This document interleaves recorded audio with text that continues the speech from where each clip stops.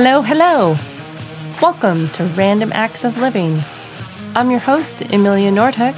Thank you for joining me today. I'm really excited about the story that I have to tell you. So let's go ahead and just dig right into the meat of it.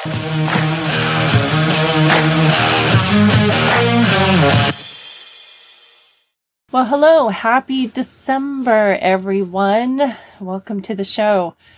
So we are in the full swing of pandemic Christmas, the last month of 2020, and we're still very excited about that part. The last month of 2020, that is. Although we're getting excited about Christmas. I mean, Christmas isn't really something that I look forward to, but I've decided that this year, because I'm spending it with my parents in the middle of a pandemic in the middle of Iowa, that I really needed to make the best of it. And for them too. You know, this is the first year after the death of my sister, and just given everything that's happened, I was like, okay, how can we do this? So me and the dog look at each other and we put away our little Grinch outfits and we're like, yeah, we're going to make this the best Christmas ever. That's Layla's voice, actually. So Layla's like, yeah, we're going to make this the best Christmas ever. And she's all about like eating the cookies because my parents are making like all these Christmas cookies, which is great. Although she really needs to stop jumping up on the counter. But yeah, so, you know, we think about, well, what can I do? So I decide to give my parents, you know, they buy what they want, so they don't really need me to get them anything. And they don't like the things I buy them anyway. So I'm like, and, you know, they have enough art and pottery. So what do you do? What do you do for your parents, the people of everything? Well, you give them the gift of love. So I decided in a moment when I was totally irritated with them, you know, I'm going to not be a jerk. Because, you know, like, it's so easy to be irritated with your older parent. You're like, oh, you're making me crazy, you know, and you just like wander around the house and like kind of like in a pouty, you know, disgruntled mood.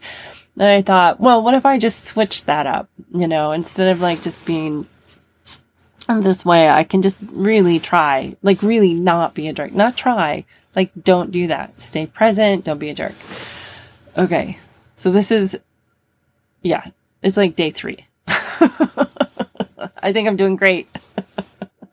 How many more days left? Oh my God. So yeah, so this goes all the way to the end of the month, just not till Christmas. Like it goes till like New Year's. So yeah, so I decide I'm going to give them the gift of love. And right away, after I make that decision, you know, my mom decides she's not going to go with my dad to get the RV, which is like 90 minutes away. And she's like, oh, but you know, Amelia can go with you. And my dad's like, yeah, you can come with me. And I'm just like, oh God, this sounds dreadful. Like really? Do I want to go to the Winnebago, like, factory? Yeah, I kind of do. So there's that. But I did have a lot of work to do. And I was like, oh, I don't know. And then my dad was like, well, I can always call so-and-so. And I was like, you're kind of being a jerk. Why don't you just say yes? You know, this could be one of the last times you and your dad drive together. And I was like, oh, Amelia, in my head, you are correct. So I say yes. And he's like, oh, that's great. So the next day we set off together on our father-daughter road trip. And we stop at Quick Star and we get coffee and donuts. I'm big, like reliving like my 12-year-old self. Well, actually, my 12-year-old self really didn't drink coffee, but she was really into the donuts. So we get coffee and donuts and, you know, we're driving along and we're talking about the politics and all this stuff. And, you know, and then we start talking about my mom and we start, you know, talking about, she's very conservative. And, you know, I'm just like, yeah, you know, it's just so surprising to me. Like her whole life, like she's always talked about how she felt like she's never had all the same opportunities that, men have, or even younger women. She always resented a little bit her sister, getting to have her younger sister getting to have, opportunities, that she never had. So my mom was the middle child, and she was told that she could go to school and be a teacher or a nurse. And then her sister, who's about 8 years younger, went and got her PhD and traveled and, did all this great stuff. And so I think my mom has always seen that as a little bit, a little bit of resentment around that. No, that's my take. I'm totally speculating on this, but I think I'm right.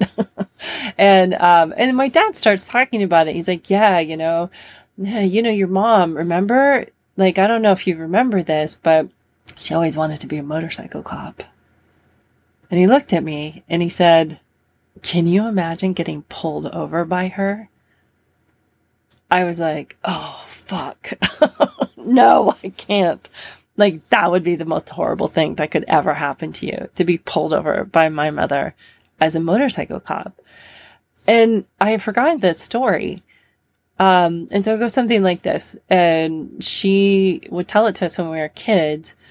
And in some ways it was really to, inspire us to be whatever we wanted to be, her two daughters.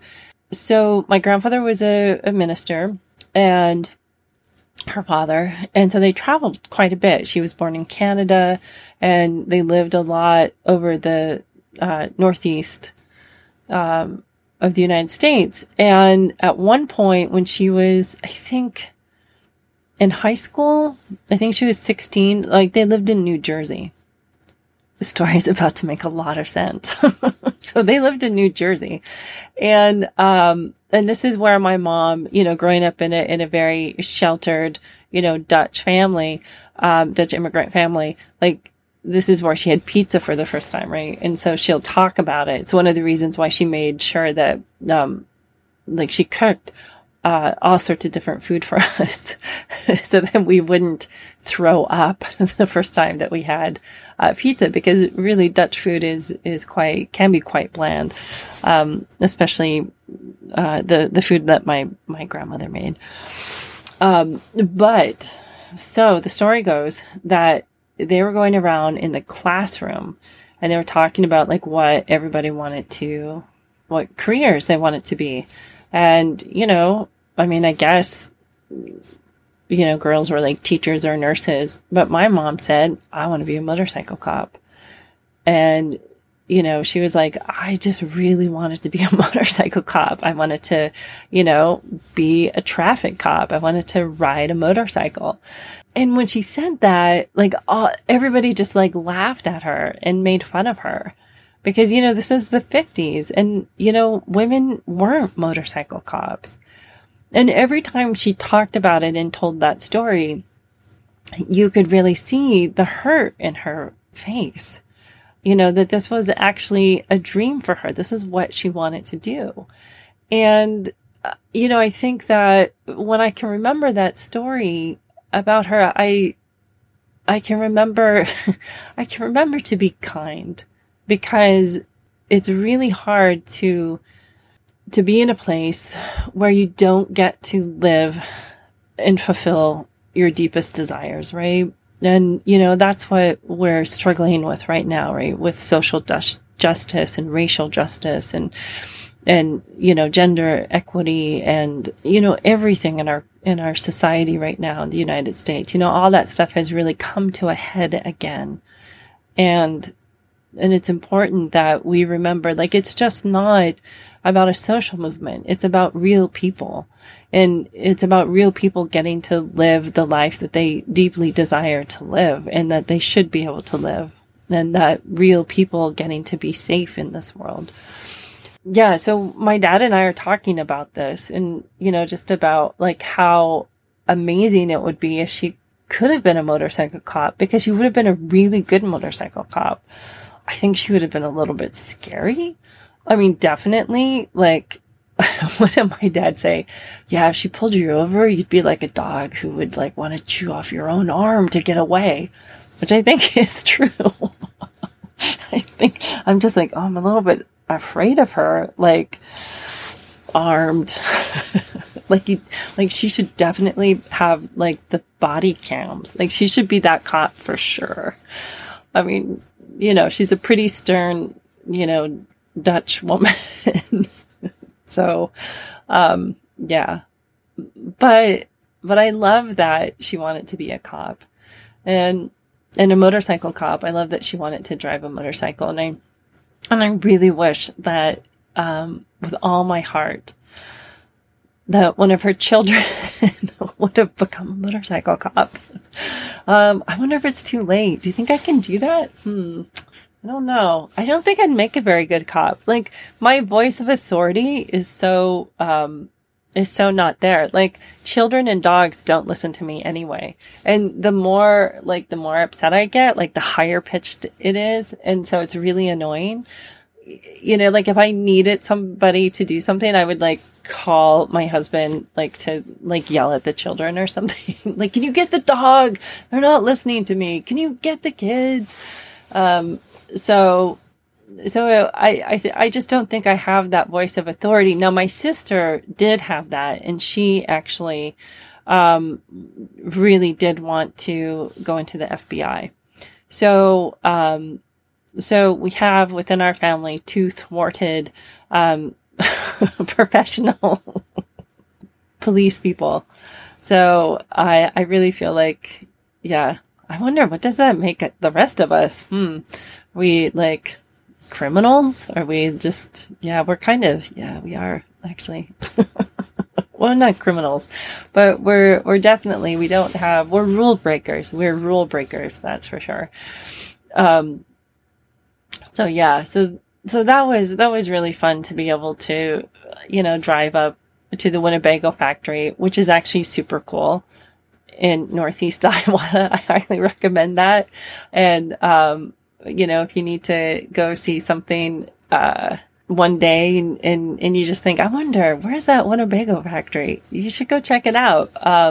It's cool seeing all the old Winnebagos. Anyway, so that is one of my gifts. So, when you get to, give a gift, and then you also get to be the receiver of a gift, I feel like that was what happened right away. So day 2 of my don't be an asshole to your parents pledge.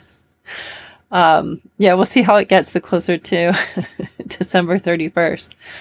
And, maybe I should make my mom something about like being a cop. That could be fun. Well, think about this. If you have any ideas, shoot me a line. I'm Molokai Amelia Pottery, Random Acts of Living. I'm open to ideas, people. Gentle listeners, we got this. This could be great. This could be the best Christmas ever.